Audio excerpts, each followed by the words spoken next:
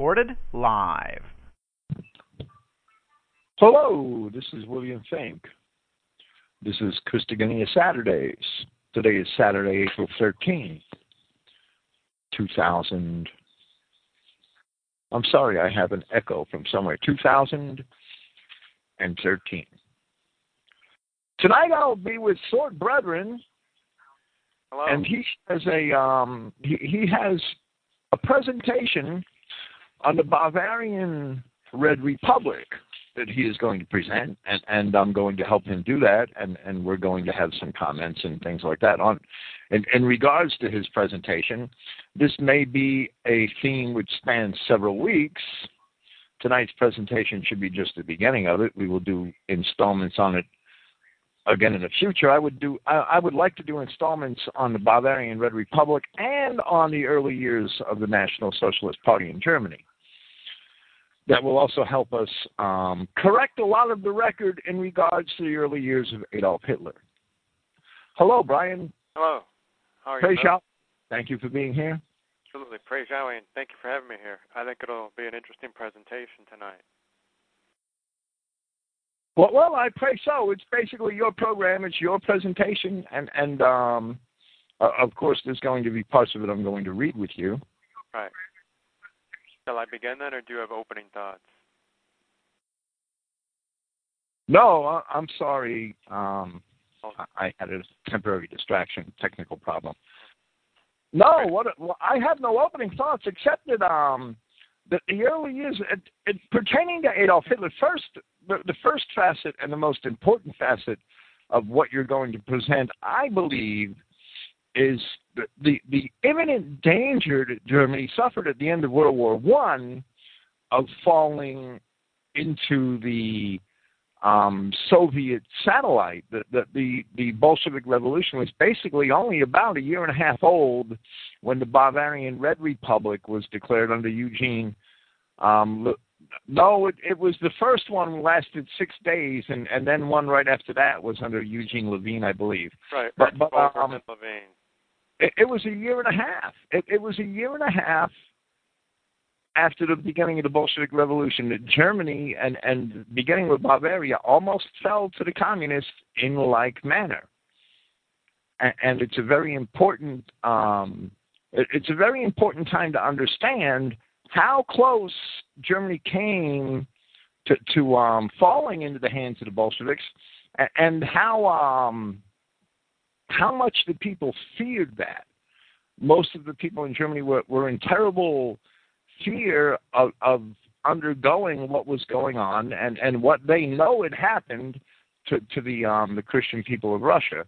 It's important to understand that, because in the Weimar Republic, conditions probably weren't much better. They were very decadent, and the Jews had the run of it, and that's the only reason why they probably didn't burn it to the ground. But it's important to understand that the fear that was in the hearts of the German people and what paved the way for Adolf Hitler. That's important to understand. Right. Why an Adolf Hitler was necessary. Well, he didn't just come out of a void, as this presentation will show. Well, absolutely, and many people like to mischaracterize Hitler's role in Bavaria in 1919 and 1918. I think that's important to get to the heart of also. Right. Right, then I'll begin. It is hard to imagine the sorry state of these former soldiers.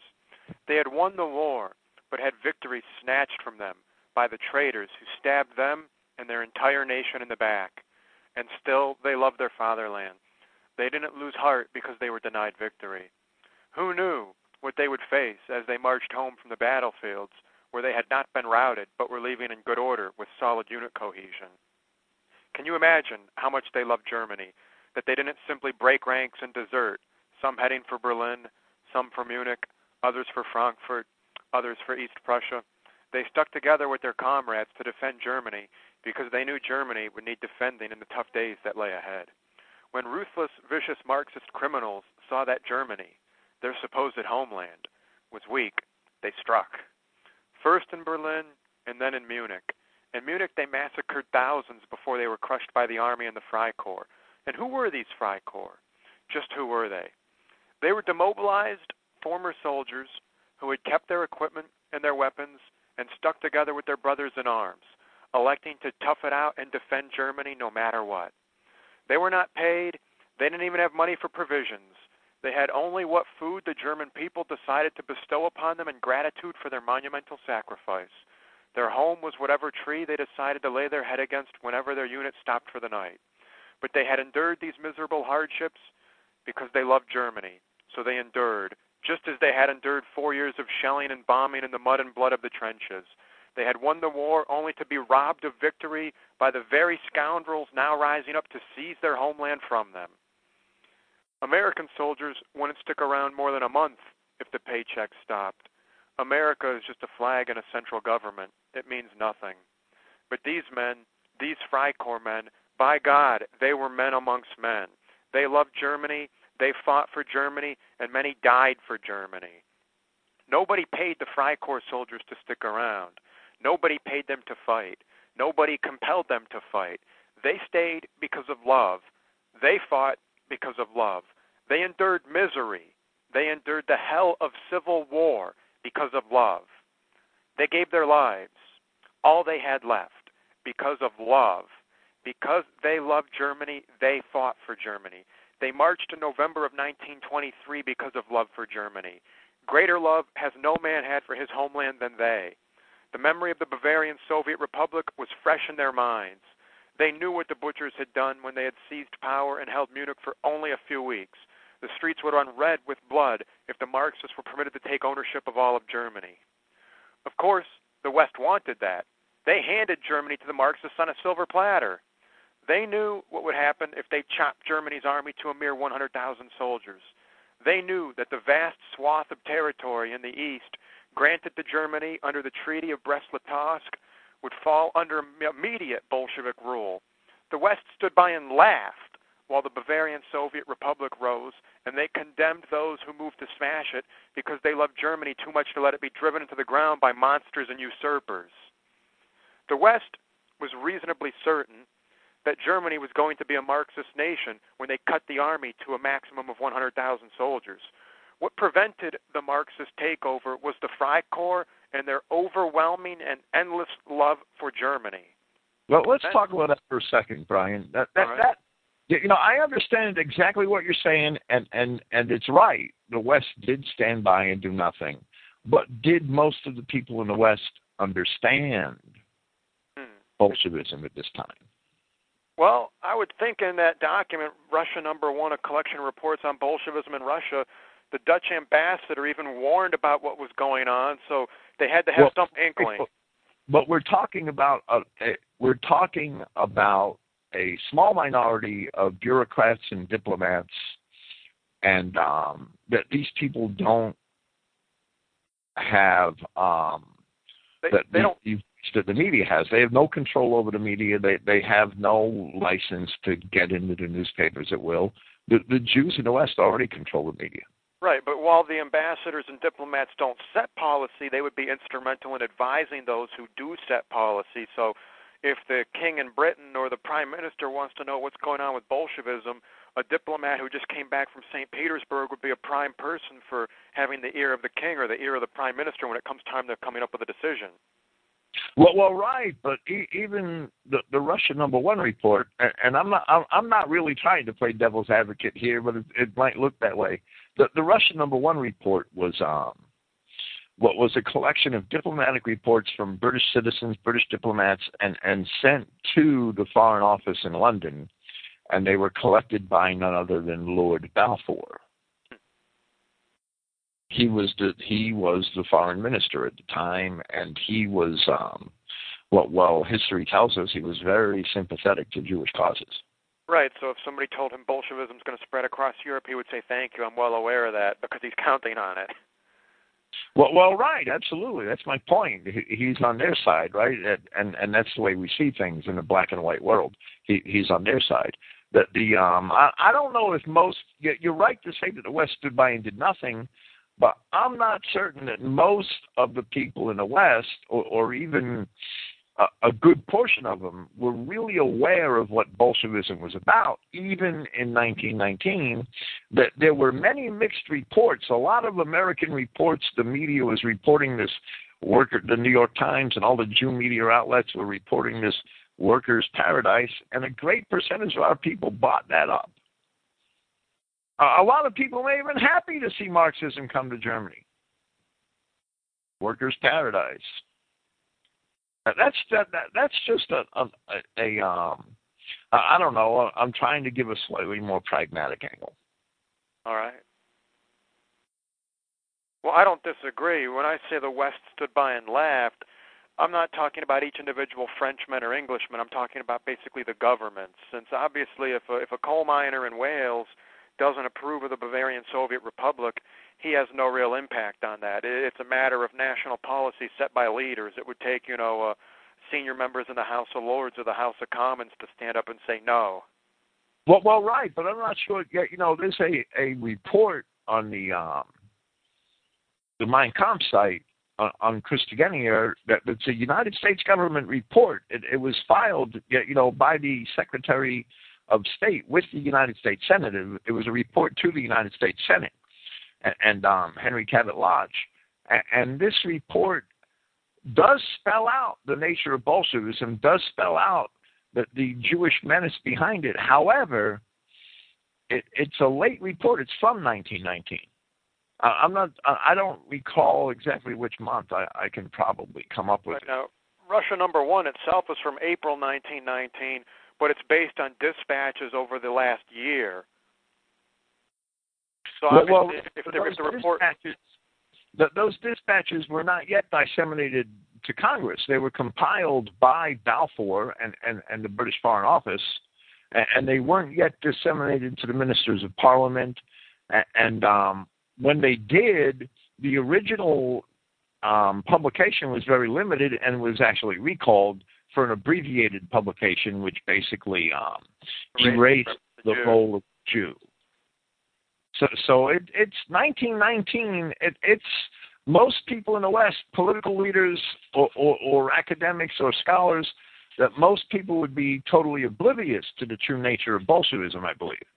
Right. And that shows the power of the Jew, that they're able to recall the issue, chop out one paragraph, and then reissue the article, and no one's the wiser.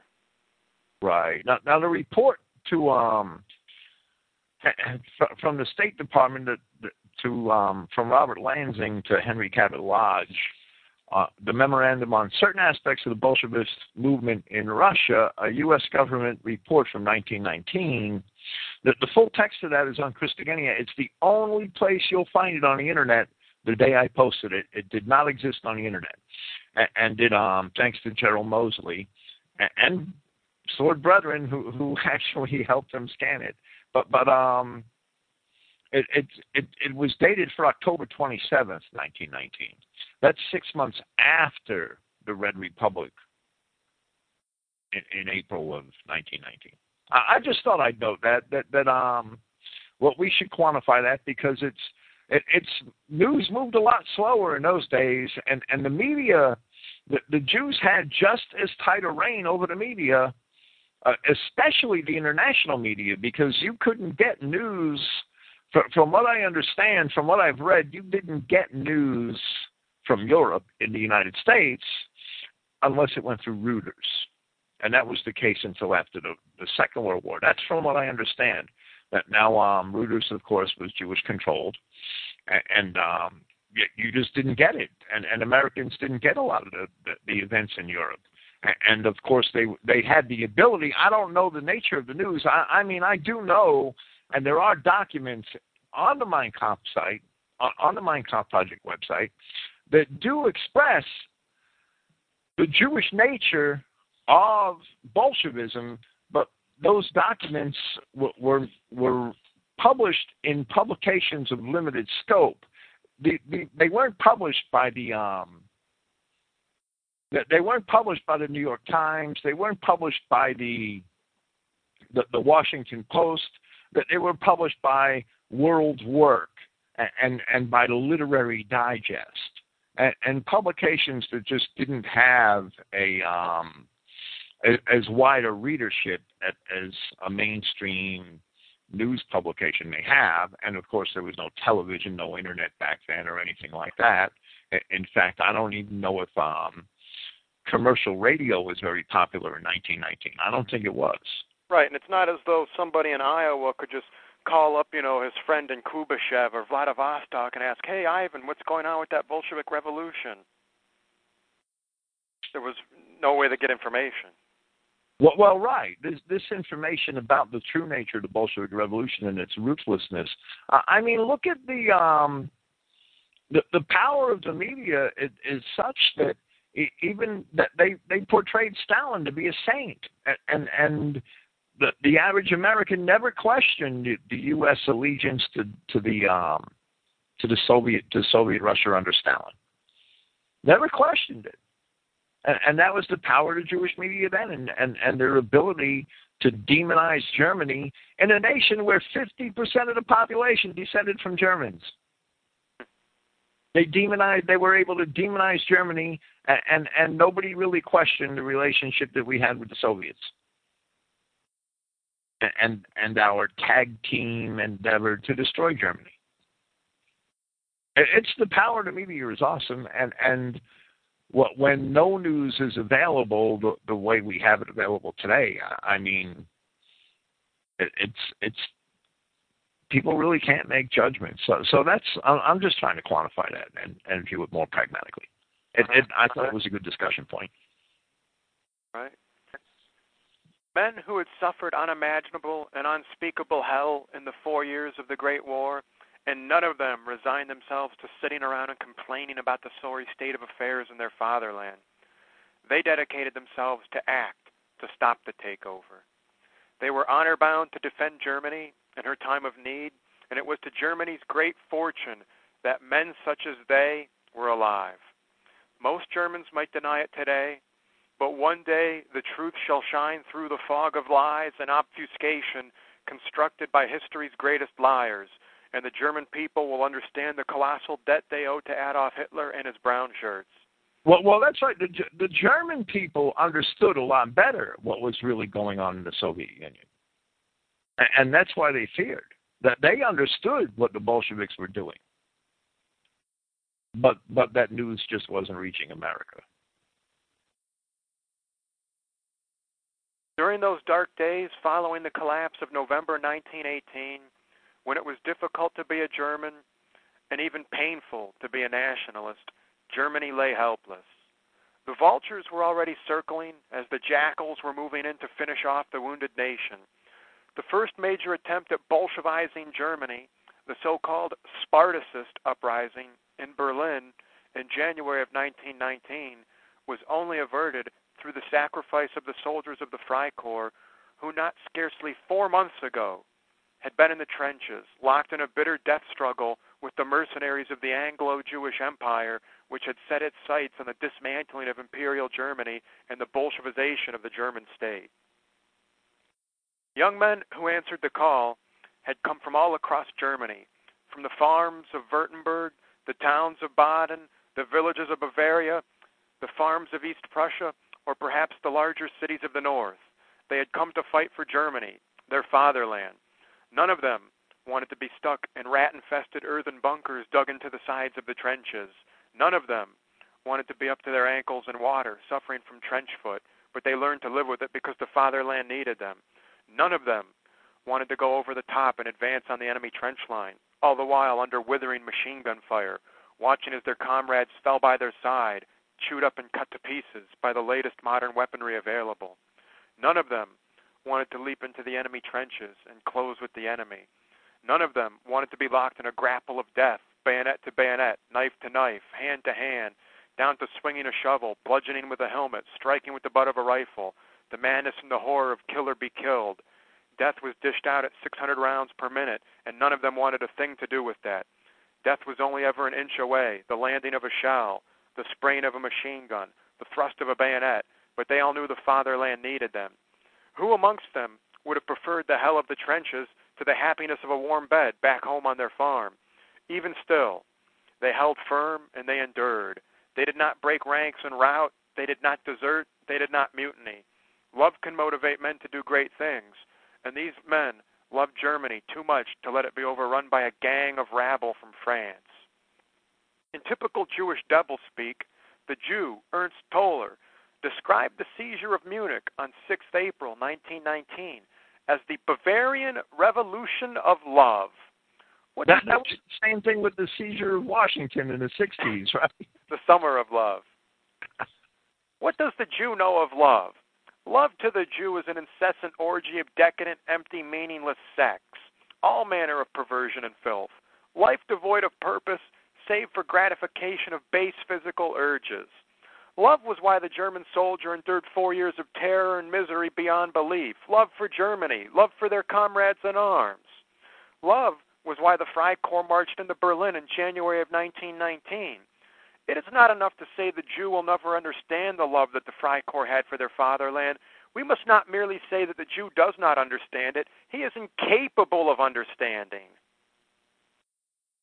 The young men who answered the call in 1918, 1919 to save Germany in her hour of gravest need had already answered the call in 1914 and suffered through 4 years of unprecedented hell for their fatherland.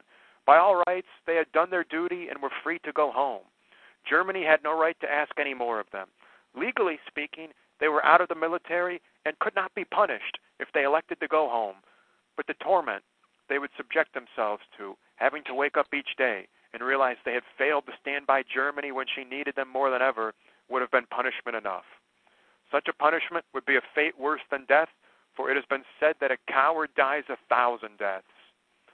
None of these men were cowards, but they all must have been afraid of what lay ahead for Germany, afraid of what might happen to their families while they were off fighting the communists, afraid of what might happen if they were to fall into the hands of the Bolsheviks, afraid for their very lives.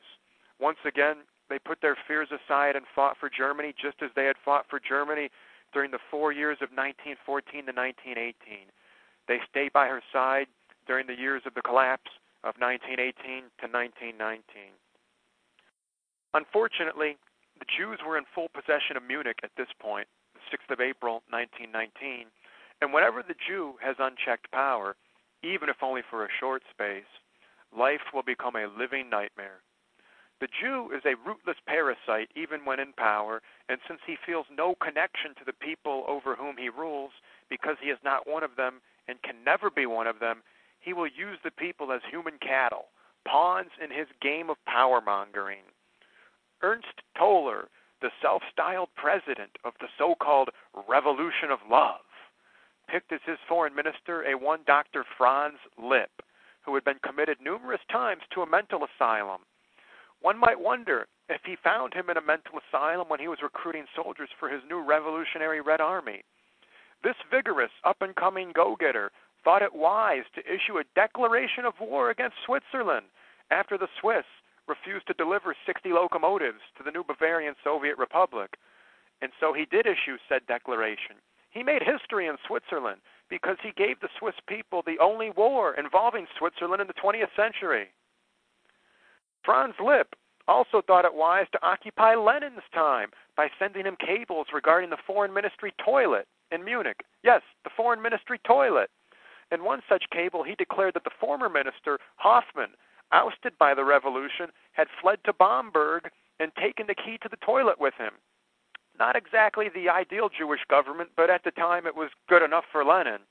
In the dynamic of good cop, bad cop, or good Jew, bad Jew, Lenin would be the good Jew, the articulate, clean-cut Jew, calling for peace, land, and bread, while Franz Lipp would be the bad cop, or the bad Jew, the insane Jew, rambling unintelligible gibberish about toilets and locomotives.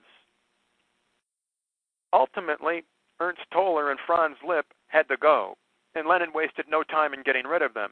Ernst Toller was in power in Munich from the 6th of April to the 12th of April, exactly 6 days. On the 12th of April, forces loyal to Eugene Levine seized power and declared a full communist government with the formation of an official Red Army.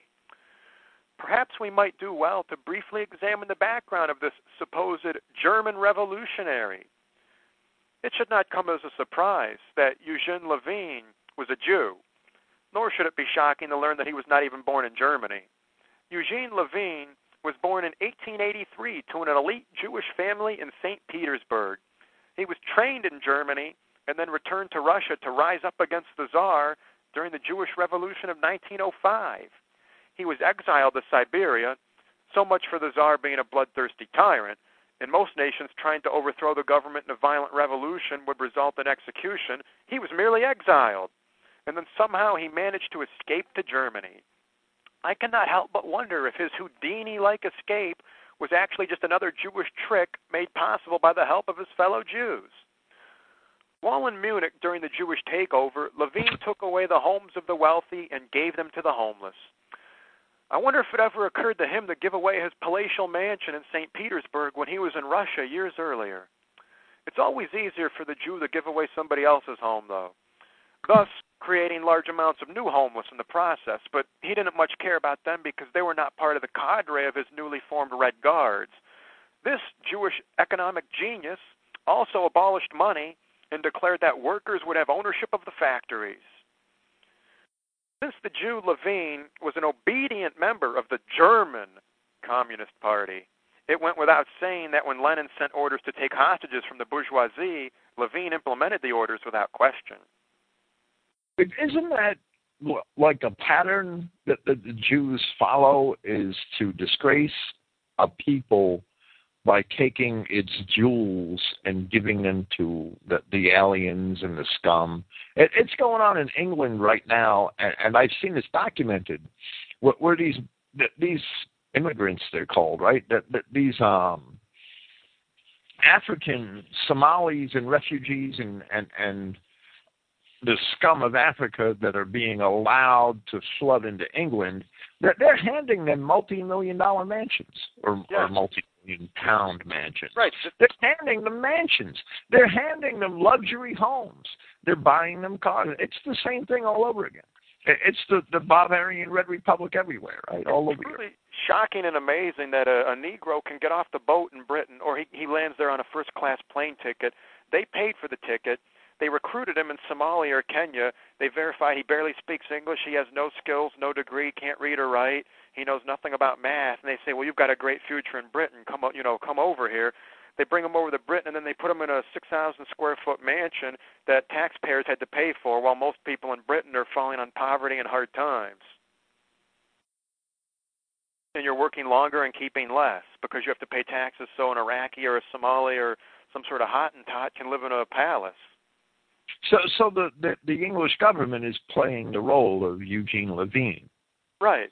They're overseeing the greatest wealth transfer in the history of the British people. And the same thing's happening in this country, too. Our governments are basically just organized crime syndicates, and they're here to carry out the theft in an orderly fashion. Well, right. There's Eugene Levine all over the West. It's amazing that people don't see the patterns. The patterns in history. They don't look at history because they're too busy looking at the rabbis screaming in their living room, the Jewish Talmud vision.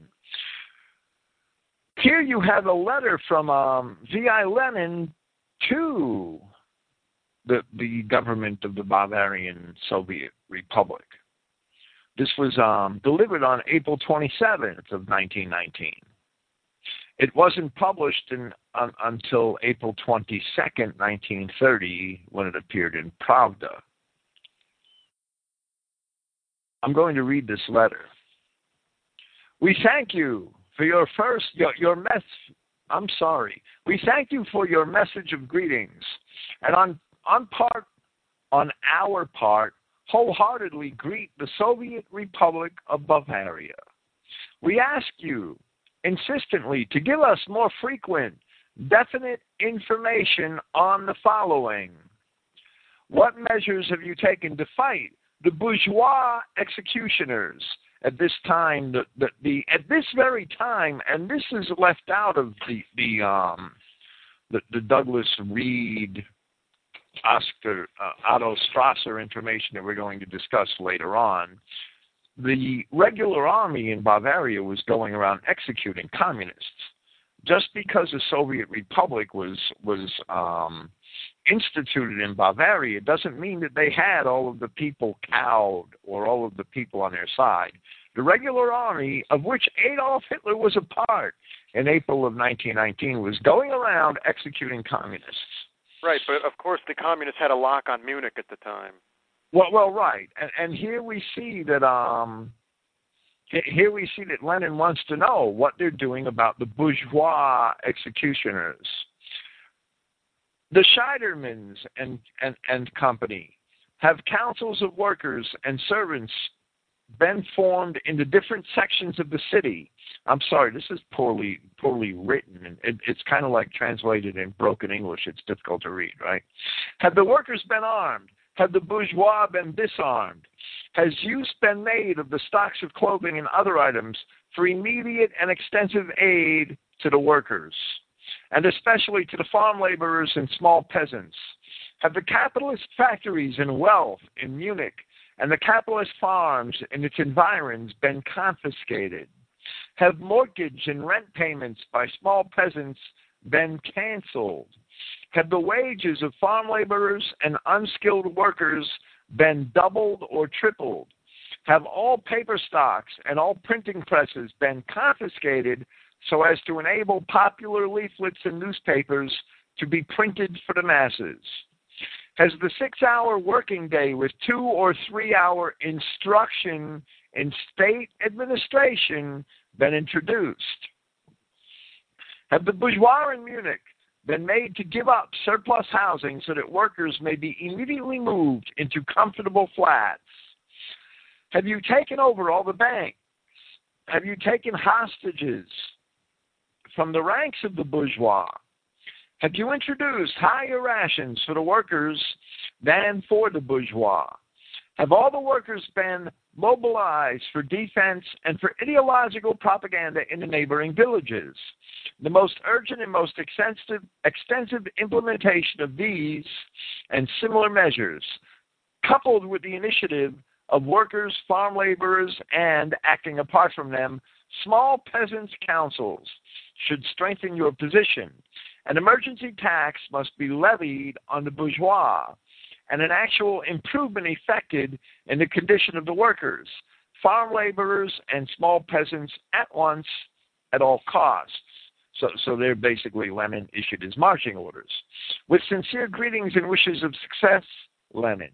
Well, isn't this a pattern we see all over Europe and, in fact, all over the world? The Bolshevik Jews in the Soviet Union claim that communism is developing spontaneously throughout the world, each society according to its own circumstances, conditions, and cultures. And then when there's a communist party in Germany, they're expected to take their orders from Moscow. This is just the German branch of the Soviet Bolshevik Jew Party. Well, absolutely. There's no doubt. It wasn't the grassroots revolution inspired by the working man that the Western media sold on Western academics and the Western literati, the reading class, let's put them that way. The coffee house Jews in New York and Hartford. Right. It's the Western propaganda and the reality of communism in Europe are at polar opposites. Well, we see too during the Cold War in the West and in America, a communist party leader could be relieved after receiving, orders from Moscow. You're fired. You're out of the party. You've been expelled. Well, if it's the Communist Party of the USA, then the Soviet Politburo in Moscow should have no say on who the leadership of an American political party is. But it's really just the American branch of the Soviet Party. Absolutely. But the media never portrayed it that way. The Jewish media in the West never portrayed it that way. That's exactly what it was. And even in East Germany, residents would derisively refer to the East German Communist Party as the Russian Party or the Soviet Party.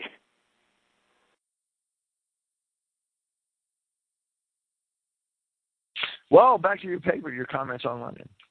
Ultimately, Lenin ordered Levine to have the hostages executed when it was obvious that the Freikorps and the army were closing in and were going to assault the city. Levine was more than willing to carry out the task, but there was one crucial problem. His Red Guard gunmen, being actual Germans who were misled into joining with the communists, as opposed to genuine German-hating Jews bent on wreaking havoc and sowing destruction across Germany, refused to murder unarmed hostages. Fortunately for Levine, his Talmudic cousin Lenin had a solution to the dilemma. Jew commissars from the Bolshevik Red Army were sent from Russia through Hungary into the Bavarian Soviet Republic, where they served as willing executioners. Well, let me talk for a second about the habit of hostages, right? Because a lot of people do not really understand what Lenin means by hostages here. I'll use the example that the Roman Empire used.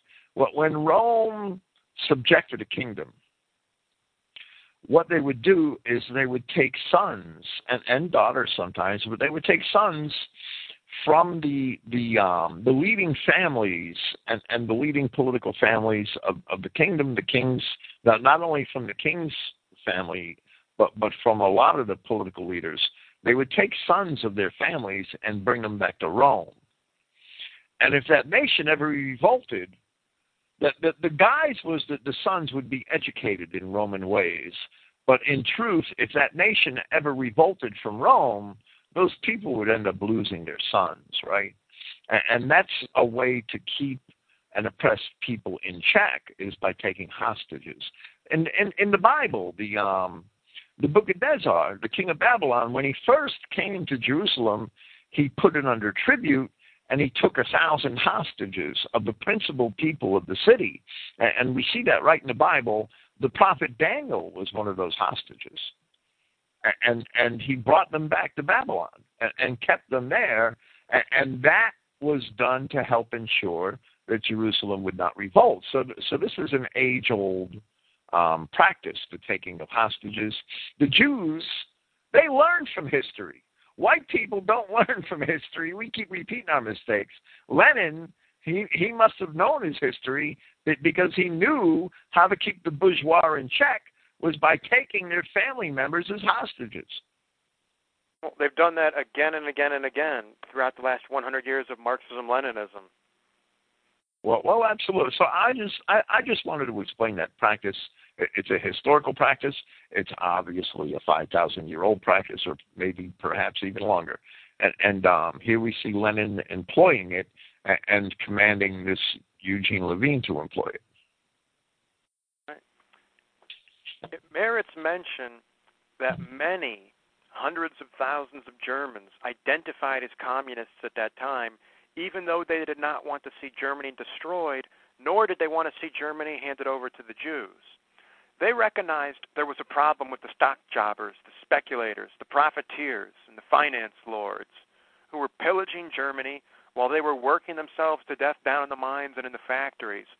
However, they obviously were unaware of the fact that by supporting communism, they were supporting these very same Jewish lords of exploitation, since the Jews have always dominated both sides of the communist-capitalist debate, since the Jews run both communism and capitalism. Even the German communists were almost universally united against violence aimed at the unarmed. Because of this, Levine had to rely on Lenin to send Jewish gunmen into Munich because he couldn't find any Germans, even amongst his Red Guards, who were willing to massacre unarmed and helpless hostages. The Jewish butchers cruelly cut down Prince Gustav of Thurn and Taxis and 8 others, electing to massacre them in the basement of a Munich high school. They also slaughtered Countess Hella von Westarp, a young woman who served as a secretary to a German nationalist organization, and one could only hope that she was not violated before being murdered. After the murder of the hostages, the forces of the Freikorps and the army, which had surrounded Munich, stormed into the city. Few communists were spared in the process of retaking the city, and even fewer were spared in the aftermath.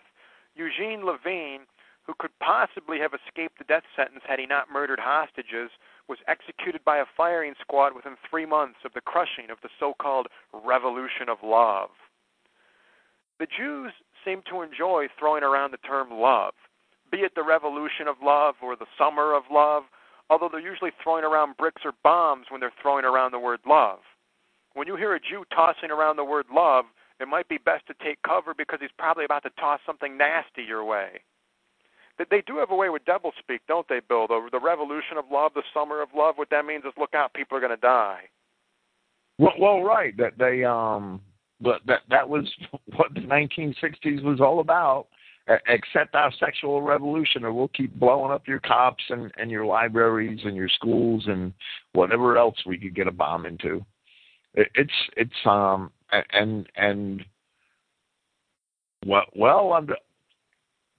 think probably the media is most instrumental, but most of the sexual revolution and the disgusting social revolutions of the 1950s through the 80s, that they succeeded. They succeeded. People caved in. People caved again and again. Look at us now. Now we have fags getting married, and next it'll be animals. Right. Well, most people want the path of least resistance, and when they're told, have fun having sex, or you can be ostracized and outcast from polite society as a bigot and a hater, most people don't want to stand up for what's right at that point.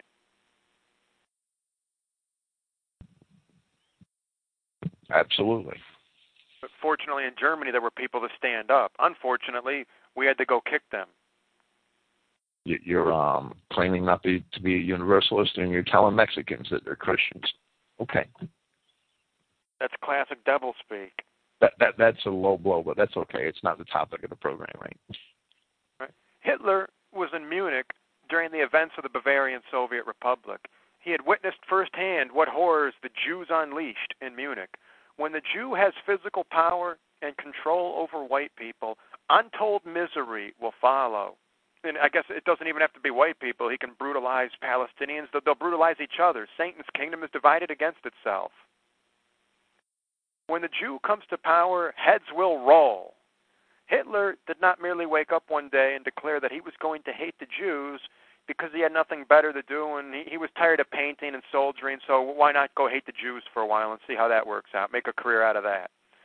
Strasser and Douglas Reed would have us believe that Hitler was either a closet communist who sympathized with the Bavarian Soviet Republic, or a coward who was too weak to stand up to the Bavarian Soviet Republic, despite having been twice decorated with the Iron Cross. Now this is Hitler was in Pacewalk from October of 1918 until, I believe, November. He was either released from Pacewalk on November 21st, or he arrived back in Munich on November 21st. I'm not entirely certain. This is sort of off the cuff. But that's the end of November. He's back in Munich. He's one man. He has no real choice but to return back and to attempt to stay in the regular army. And that's because, other than that, he's virtually homeless and penniless. So he just got out of the hospital. He did 4 years in the army, and he really has no choice but to return to the regular army. Now, the regular army, in the first, the Novemberists, even though they were socialists and they were basically communists, they attempted to distance themselves from Moscow, from what I understand, and that they could hardly be called red at that point, I don't think, and the real red communists didn't take over until the April Revolution and the assassination of I think it was Kurt Eisner. I could be wrong. He was killed by a Jew. Right, he was killed by a Jew, and that's when the Reds took over in April, and the regular army was out killing communists at that point.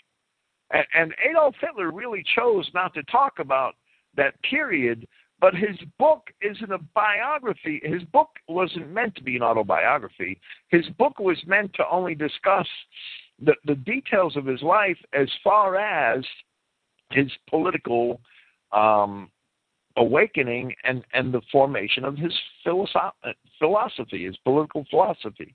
So it's not really fair to Hitler to claim that he was on the wrong side of the coin at this time, and there's all evidence in Mein Kampf, even though he doesn't discuss it explicitly, that he certainly was not on the wrong side of the coin.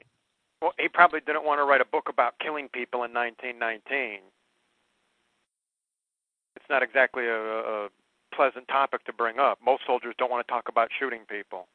He only discussed he only discussed his political activities in Mein Kampf during this period, to the point where he was arrested at one time, and 3 men were sent to pick him up. And he discusses an episode in Mein Kampf where they backed down and left because they didn't want to face his rifle. And he left it at that. I mean, the man was a humble man. He wasn't a braggart. But he was also a courageous man. He wasn't a coward. Otto Strasser took advantage of Adolf Hitler's silence and made up his own story. And Otto Strasser lied about quite a bit, because Otto Strasser tried to claim that the regular army in Munich had joined Eugene Levine and the communists, and that's a lie. The regular army were out killing communists, and as soon as the Free Corps reached Munich, they joined the Free Corps. They signed it up with the Free Corps to help oust the communists. They couldn't do it on their own. Eugene Levine, the regular army, was 9,000 soldiers in April of 1919 in Munich. And Eugene Levine had his own hired army of 20,000 that he employed. He wasn't using the regular army because the regular army was anti-communist.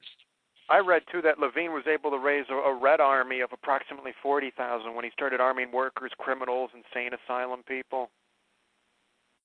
Well, right. I mean, the Jews will employ the scum of the earth every chance they get. Read the Book of Acts. That they were persecuting Christians in the Book of Acts by hiring the scum out of the marketplaces. Hiring the lowest of men out of the marketplaces, that men that'll work for anything, for any cause, just pay them $1 and they'll go, or a mark or a shekel, and they'll go. Here's 10 marks and a rifle, go kill some Christians. No doubt.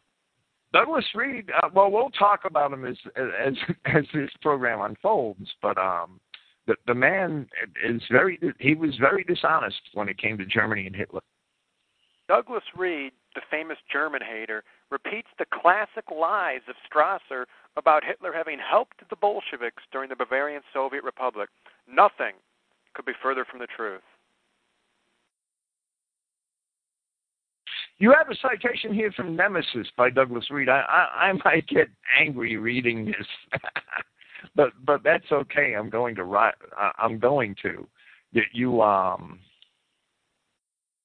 It's a rather long site. Let me read the site.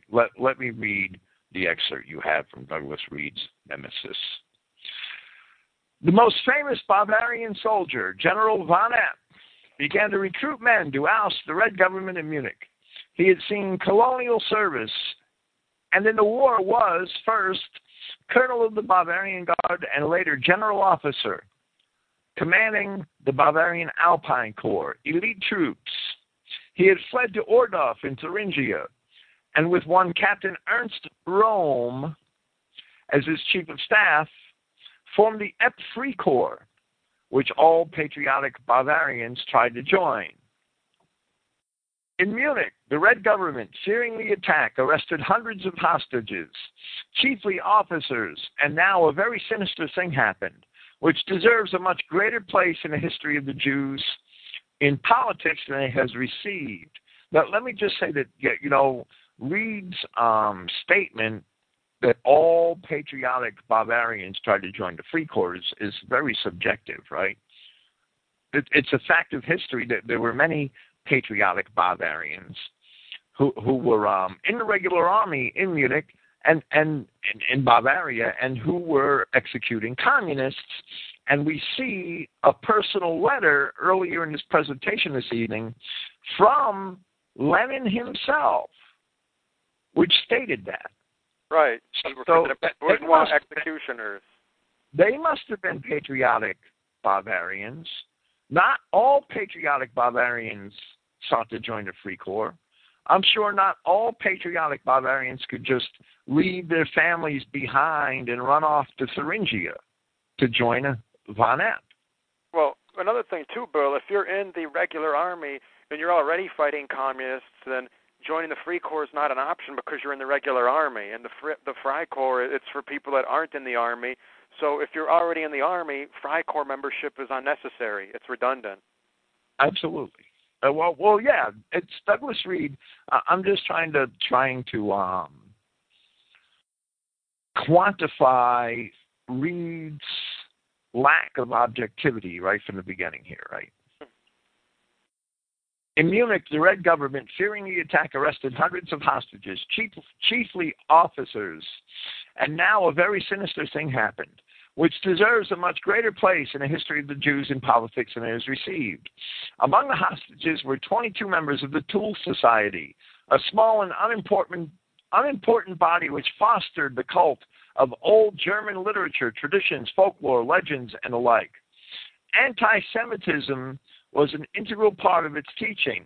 So was anti-Christianity. It was an insignificant group without any power or possibility of putting its theories into practice. It had no single politician among its members, only a few old professors and noblemen. And I believe I know where Reed is going with this. And let me just say that Adolf Hitler spent 2 pages in Mein Kampf, 2 pages denigrating the people that Douglas Reed just described. Of all the hundreds of hostages, precisely these 22 people, including several women, among them Countess Westarp, were taken out and shot by the alien Jewish government of Munich.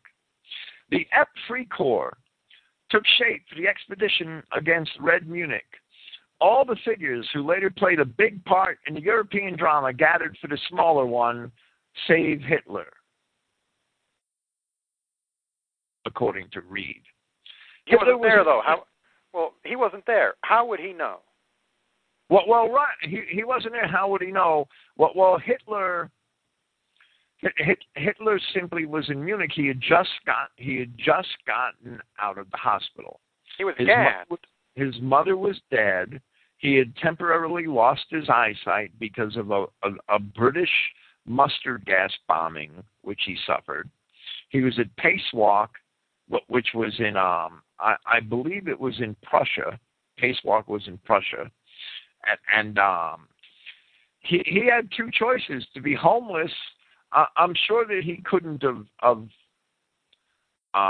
if he didn't have an opportunity to hear of Von Epp, to hear of this Freikorps. Who knows? I don't know. I think he does talk about it in Mein Kampf. However, he had 2 choices: to either be homeless, the Freikorps wasn't getting paid, to be homeless, or to go back to his old unit, which he was still assigned to, and to stay in the regular army. Now, Bavaria was not, even though the Novembrists under Kurt Eisner, the socialists had taken over, they founded a socialist republic and distanced themselves from Moscow. They were not a Red Republic until April of 1919, 6 months later. So there's really nothing wrong with Adolf Hitler going back to his old unit and staying in the regular army, unless you can see the future. Now, of course, in 1918, the young Adolf Hitler couldn't be expected to see the future. It just wasn't. Reed's assessment is very, very unfair.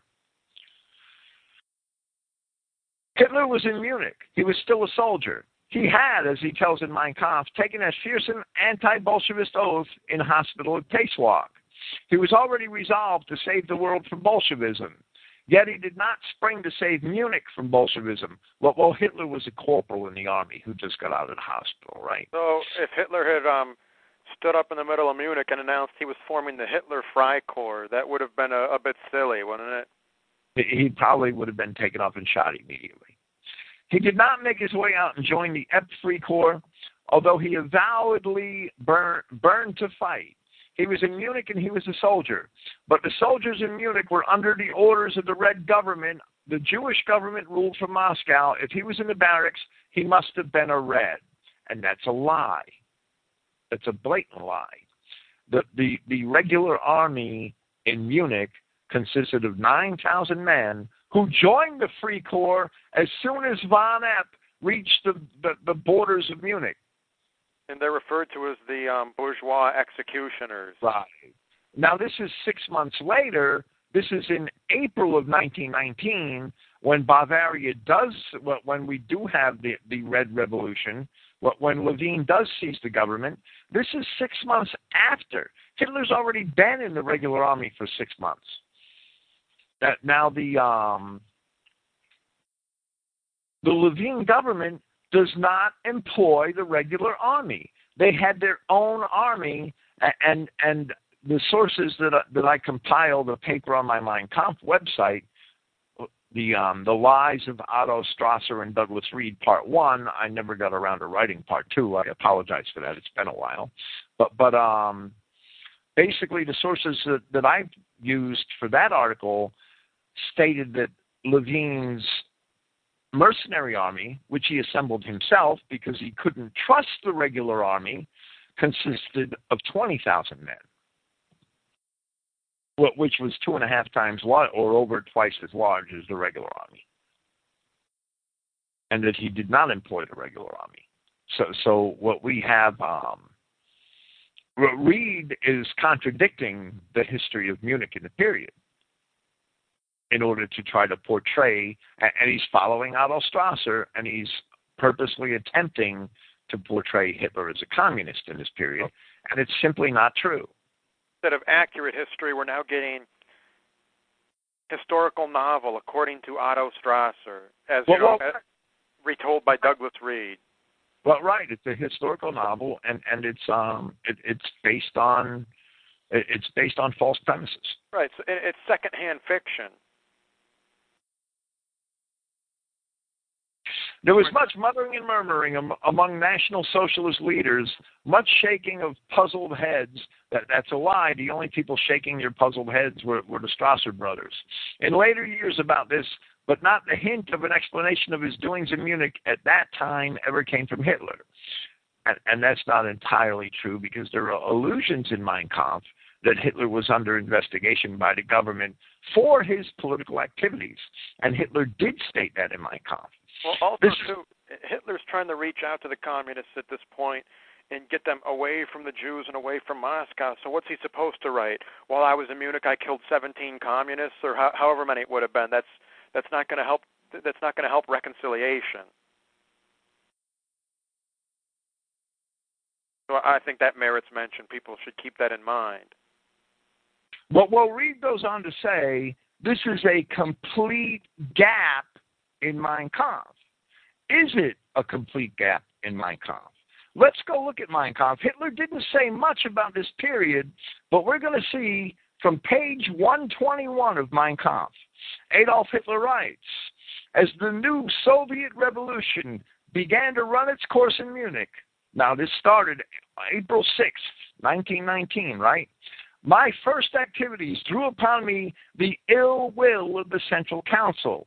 In the early morning of April 27th, that's 3 weeks later, 1919, I was to have been arrested. But the three fellows who came to arrest me did not have the courage to face my rifle and withdrew just as they had arrived. So Douglas Reed is saying that this is a complete gap in Mein Kampf, and he's a liar. He's a blatant liar. Hitler did discuss in brief what his activities were and relate that he became suspect by the Red regime for his political activities. So Reed is just a liar. It's not a complete gap in Mein Kampf. It just he's taking advantage. How many people are going to go and read the first 121 pages of the book to see whether Reed's telling the truth? I think he's trying to create a historical novel so that he could slander Adolf Hitler, and he's an Anglophile, and simply because he has Otto Strasser to feed off of like a parasite. And Otto Strasser is a complete political enemy of Adolf Hitler, and he's going to say anything he can to discredit Hitler. Reed swallowed it, hook, line, and sinker.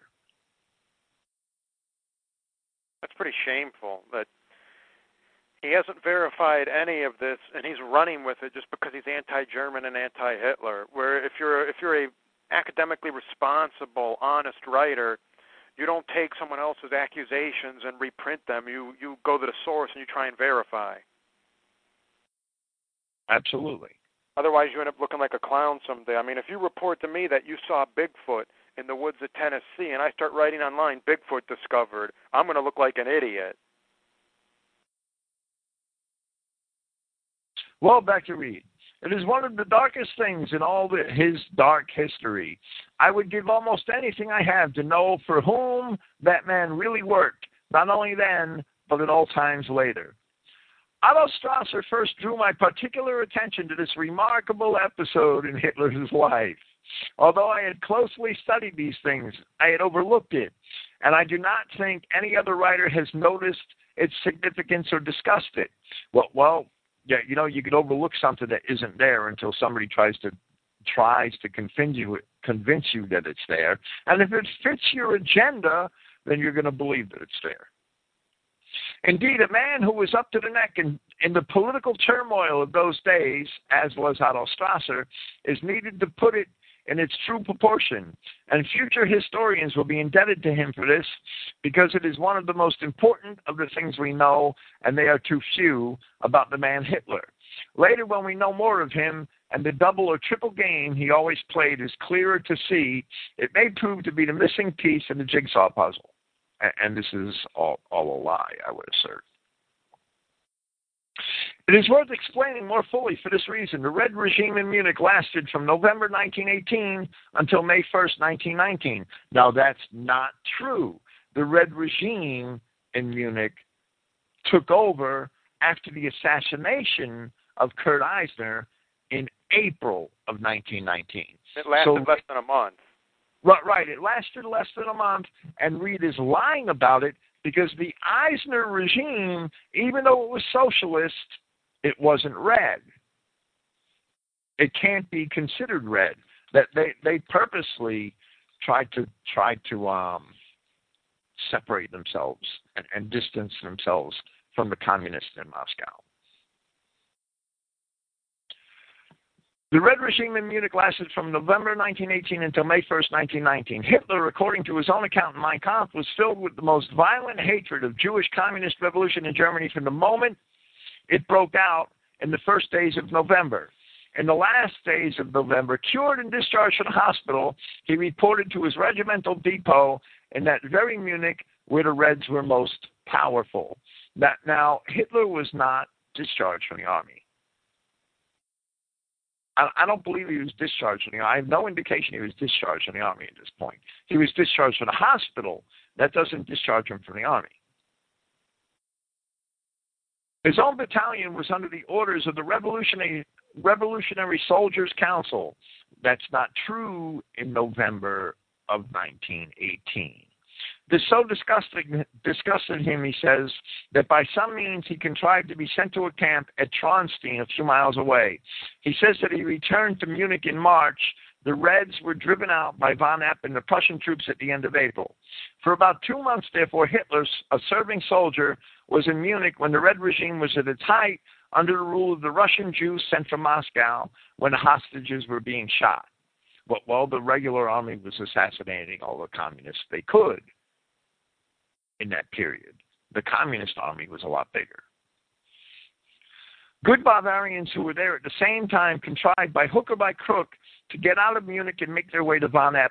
Returning with him to drive the Reds out, Otto Strasser did this at the risk of his life and after surmounting many difficulties. I can't speak at all for Strasser. Hitler, who devotes so many pages in his book to windy abuse of the Reds in Moscow and of international Bolshevism in general, stayed quietly in Munich. That's not true, or he wouldn't have been. That they wouldn't have attempted his arrest on April 27th. He says no word of his life in Munich during those 2 months. He gives no description of the horrors he saw.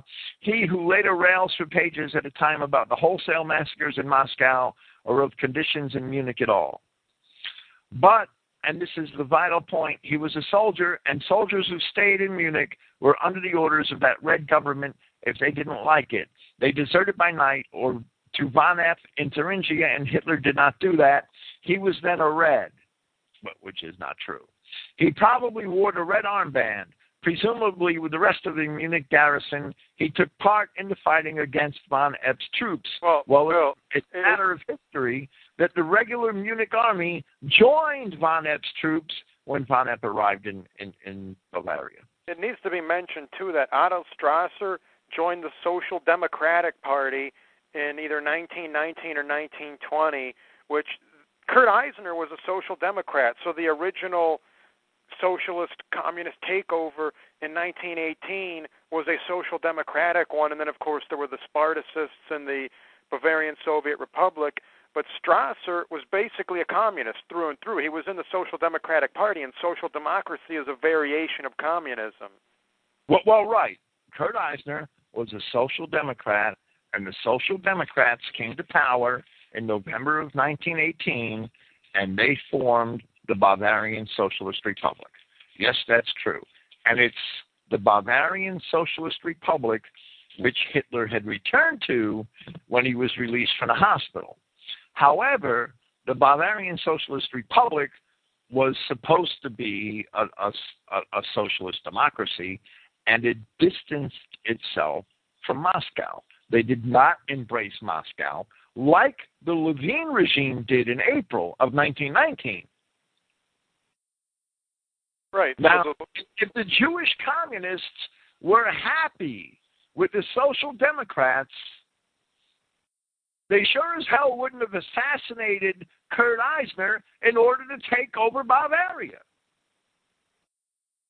So it's sort of like the case where you bring out a Kerensky to form a transitional government and destabilize society, and then you get rid of him and bring Lenin in. Well, right. Hitler returned to a Bavaria that he didn't like, but he felt that he had not much choice. He was still in the army. He was still assigned to a unit in Munich. He still considered Munich his home, and he had no other home. His mother was dead. He had no other home.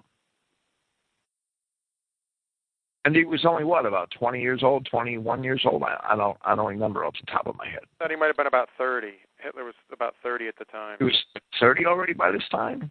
Really? Yeah. He was 30 years old in 1919. He was born in 1889. Okay, I stand corrected. I didn't think he was that old. But he was still homeless. Right, and then there were people that slandered him by saying he was a professional revolutionary who never worked a day in his life. And to counter them, I would just say, okay, walk up to a soldier and tell him he's never worked a day in his life. Hitler was a painter, a manual laborer, and a soldier, and those are all, three honest trades. Right. He was never a banker or a loan shark.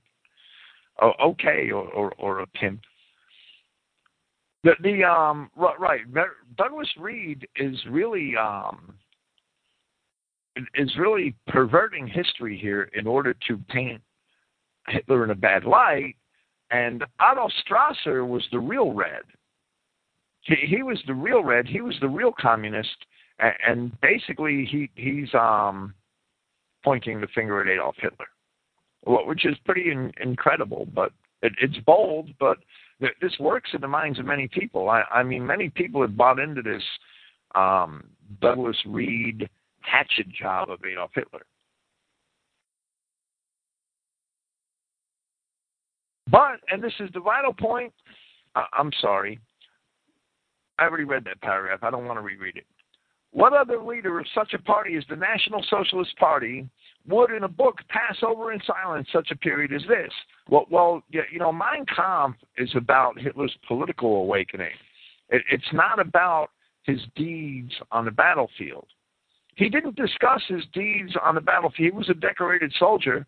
He spent 4 years on the front in World War I. He didn't brag about his deeds on the battlefield. He didn't go into the details of his time as a soldier on the front. Now, if he'd have gone into the details, in detail, his 4 years on the front as a German soldier in the First War, and then omitted the street battles and the things that he did in Munich in 1919, well, then you might suspect that he may be a hypocrite. But he didn't do that. He omitted both.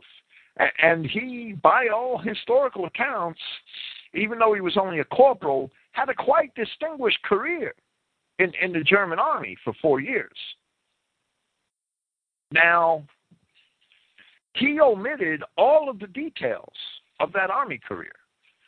He wasn't a braggart. He wasn't a man that talked about himself. He wasn't a man that talked about his physical prowess or his courage or his prowess on the battlefield.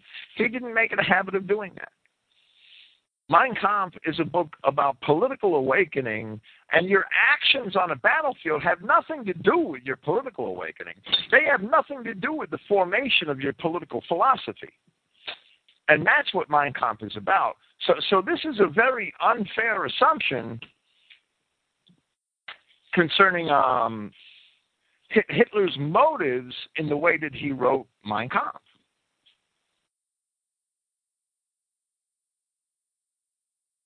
Well, if he had written, I won the Iron Cross twice, I killed 80 people, I captured a British regiment single-handedly, I routed the French, people would have just called him arrogant. Well, right, they would have. But he didn't write those things. He didn't write about his exploits as a soldier. He didn't do it in relation to his regular service in the First World War, and he didn't do it in relation to his time in Munich after the war. But why would he? He wasn't writing a war memoir. Right. I mean, if I'm writing a political manifesto and you yell at me for not including my favorite recipes in there, well, it's not a cookbook. It's a political manifesto. Well, absolutely. I mean, this is a very unfair characterization by Reed. Reed would only have a complaint here if Hitler went into detail about his exploits as a soldier in the war and then omitted anything that he may have done in Munich. Then Reed might have a point. Reed doesn't have a leg to stand on here. He's just not being objective.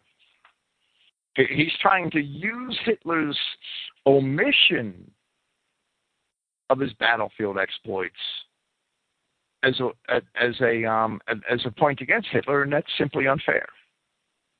It's absolutely unfair.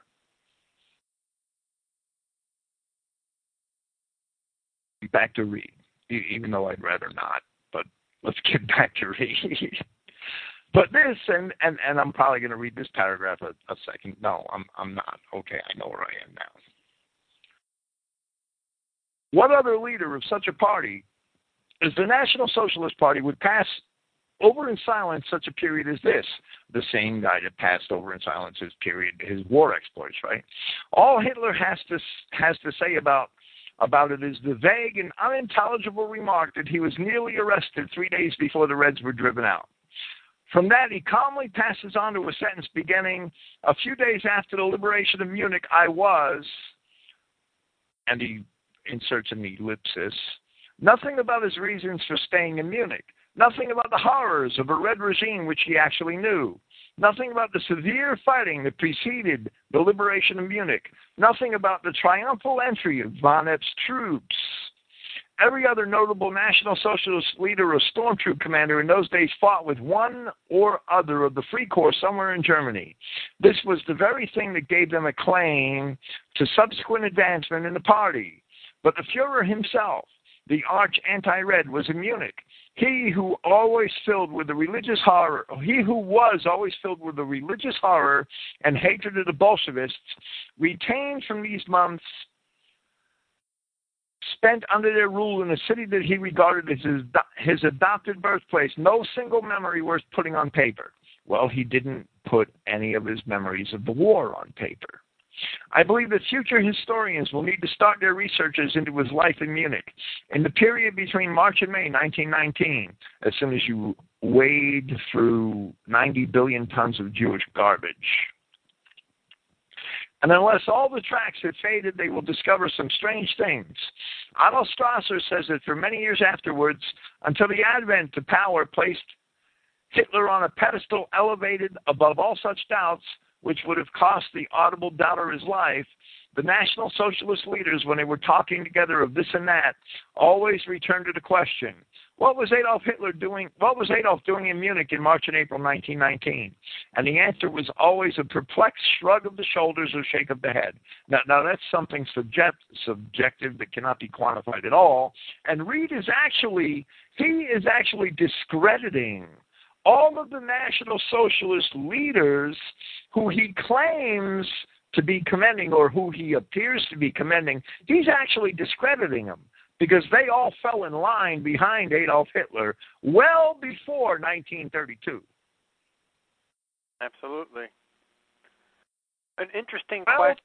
Long before the Nazis, the National Socialists ever had a seat in Parliament.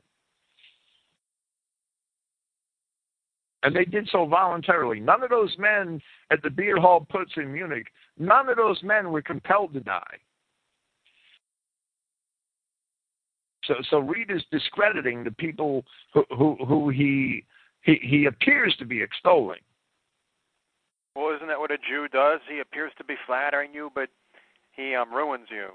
He's actually insulting you. I mean, I don't think Reed's a Jew. He's a good, decent white guy, but he's borrowing a move out of their playbook because he's prejudiced against Germans, and it's rather shameful. Absolutely. Prejudiced against Germans. He's especially prejudiced against Hitler, and that's exactly what he does. Well, he poses an interesting question, albeit one that begs a certain answer, even when the truth is readily apparent. Hitler was in the regular German army in Bavaria, and the Jew instigators of the Bavarian Soviet Republic, Ernst Toller and Eugene Levine, did not gain the loyalty of the regular army soldiers in Munich or Bavaria. Instead, they recruited criminals, factory workers, convicts, and the insane, and armed them. They formed a veritable Red Army, officially the Red Guards, in and around Munich. Even so, their German soldiers, Red Army soldiers, refused to kill the hostages in Munich, so Lenin had to send in Bolshevik Jew commissars from Russia through Hungary, which had an ongoing Bolshevik uprising of its own thanks to the Jew, Bela Kun, into Munich to serve as executioners. What was Hitler doing while all of that madness was unfolding? I imagine he was doing much of the same that he had done during the last 4 years, namely fighting for Germany. Strasser and Douglas Reed want us to believe that Hitler, a man twice decorated with the Iron Cross, a man who was wounded several times in the First World War, a man who survived being gassed in the trenches, was a coward who not only refused to oppose the Marxist takeover of Munich, but joined the ranks of their new Red Army out of fear. It's an interesting theory, although alchemy and Hollow Earth were interesting theories as well, but today not even a drug-addled madman believes in alchemy or Hollow Earth. It is particularly rich when a man, Strasser, who is an outspoken leftist against the very concept of private property, elects to use the Marxist slur against an enemy. Strasser made a career out of lying about Hitler because Strasser felt cheated. He felt that he, Strasser, and not Hitler, should have led the NSDAP and that it should have instituted Bolshevik-style reforms all across Germany. Hitler, with the patriots of the Freikorps, the Stahlhelm, and the Brown Shirts, had been fighting the communists all across Germany for over a decade. If Hitler was simply a closet leftist, then why bother fighting the left? Why not just let them roll over and take all of Germany? It seems that Strasser's great hatred of Hitler is born from the fact that Hitler kept Germany from becoming a Bolshevik republic.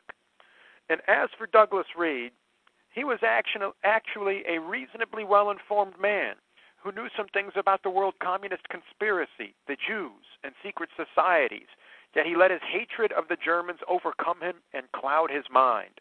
In his 1966 book, The Battle for Rhodesia, he wrote,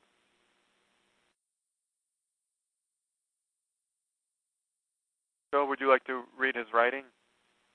Yeah, if you need a break. In America, I often sense this uneasy feeling about the present and future, contrasting violently with the wealth and power around, that sounded in a recurrent theme, doomed from here to eternity. Something in the songsters needed to express itself in this dolorous ballad lifted out of another time, place, and context. In 3 lengthy sojourns in America, I felt this subsurface apprehension or fear of the future more and more tangibly. I think its cause is becoming clear. It lies in my diagnosis in incomprehension of today's America. Americans have lost earlier beliefs because these have been taken from them.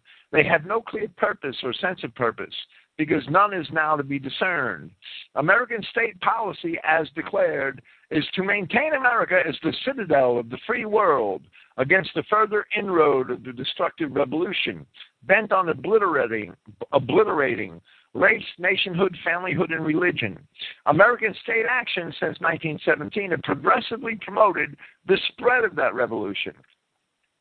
No adult American can remain blind to this contradiction between word and deed. 2 stricken presidents, each reelected on the promise of peace, brought America at once into world wars, which in the sequel, after victory, increased in the area and power of the revolution. The 20 years following the Second World War have seen the continuance of this. America makes local forays against communism, which leave no dent in the thing itself and end in semi-fiasco, witness Korea, Vietnam, and Cuba. Between whiles, American state patronage of the revolution in reality goes on and is plainest to see in Africa, where implacable American pressure for black majority rule has helped bring about the present chaos of racial and tribal warfare in northern Africa, under cover of which communism, leaping over the Middle East and Indian Ocean, has planted its first overseas colony in embryo at Dar es Salaam on the East African coast, whence news about the rest of Africa reaches the ears of the free world through the BBC and the Voice of America, communist media outlets. There we have it. Douglas Reed knew about a global communist conspiracy. He understood that the American capitalist system was actually working to advance communism, so he had to know about the Jews. After all, he did write Controversy of Zion, and he had to realize that Hitler was not a communist nor a capitalist, but rather a revolutionary German nationalist. Douglas Reed succumbed to vanity and jingoism, as so many in our race often do, and wound up hating his brothers after being spoon-fed anti-German propaganda by Jews and their lackeys. I am sure if Douglas Reed had stayed in Britain and served on the home front instead of in the Royal Flying Corps, he would have turned out posters along the lines of Halt the Hun, portraying Germans as Turco-Mongolian beasts from the East. Hitler's detractors have always been Jews, Freemasons, and communists.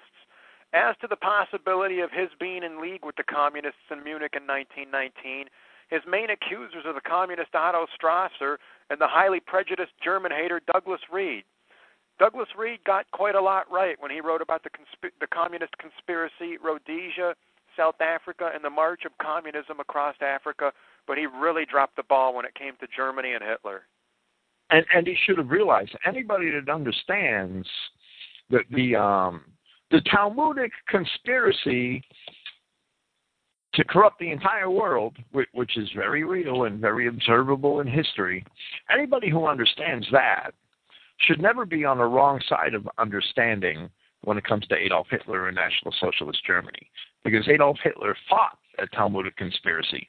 National Socialist Germany was probably the last free nation in Western history. I have no doubt. Well, it's one of the most demonized and vilified, and we only get the history of National Socialist Germany through the Jewish lens. That's why we hear such fabulous, fantastic stories that the Germans had a soccer stadium and they put 500 Jewish babies on the field and started kicking them around like soccer balls. That just sounds like something out of that the Jews fantasize about doing to white Russians and white Ukrainians. Absolutely. Probably something they did to them. But really, we see history through a Jewish lens. Well, most people, I wouldn't say we, because right. I don't think we do. But yes, 99% of Americans, even a lot of people in identity Christianity who claim to know better, do indeed see history through a Jewish lens because they haven't read the right literature. And I didn't mean we as in we on this program, we in this movement. I meant we as in our society, our civilization at large. I was only making a rhetorical device. We're letting the enemies of Christ, the murderers of God, the greatest liars in history, write the story of our fathers, grandfathers, and ancestors down through the ages. We're letting them tell us who our grandparents and great-grandparents were and what kind of men they were.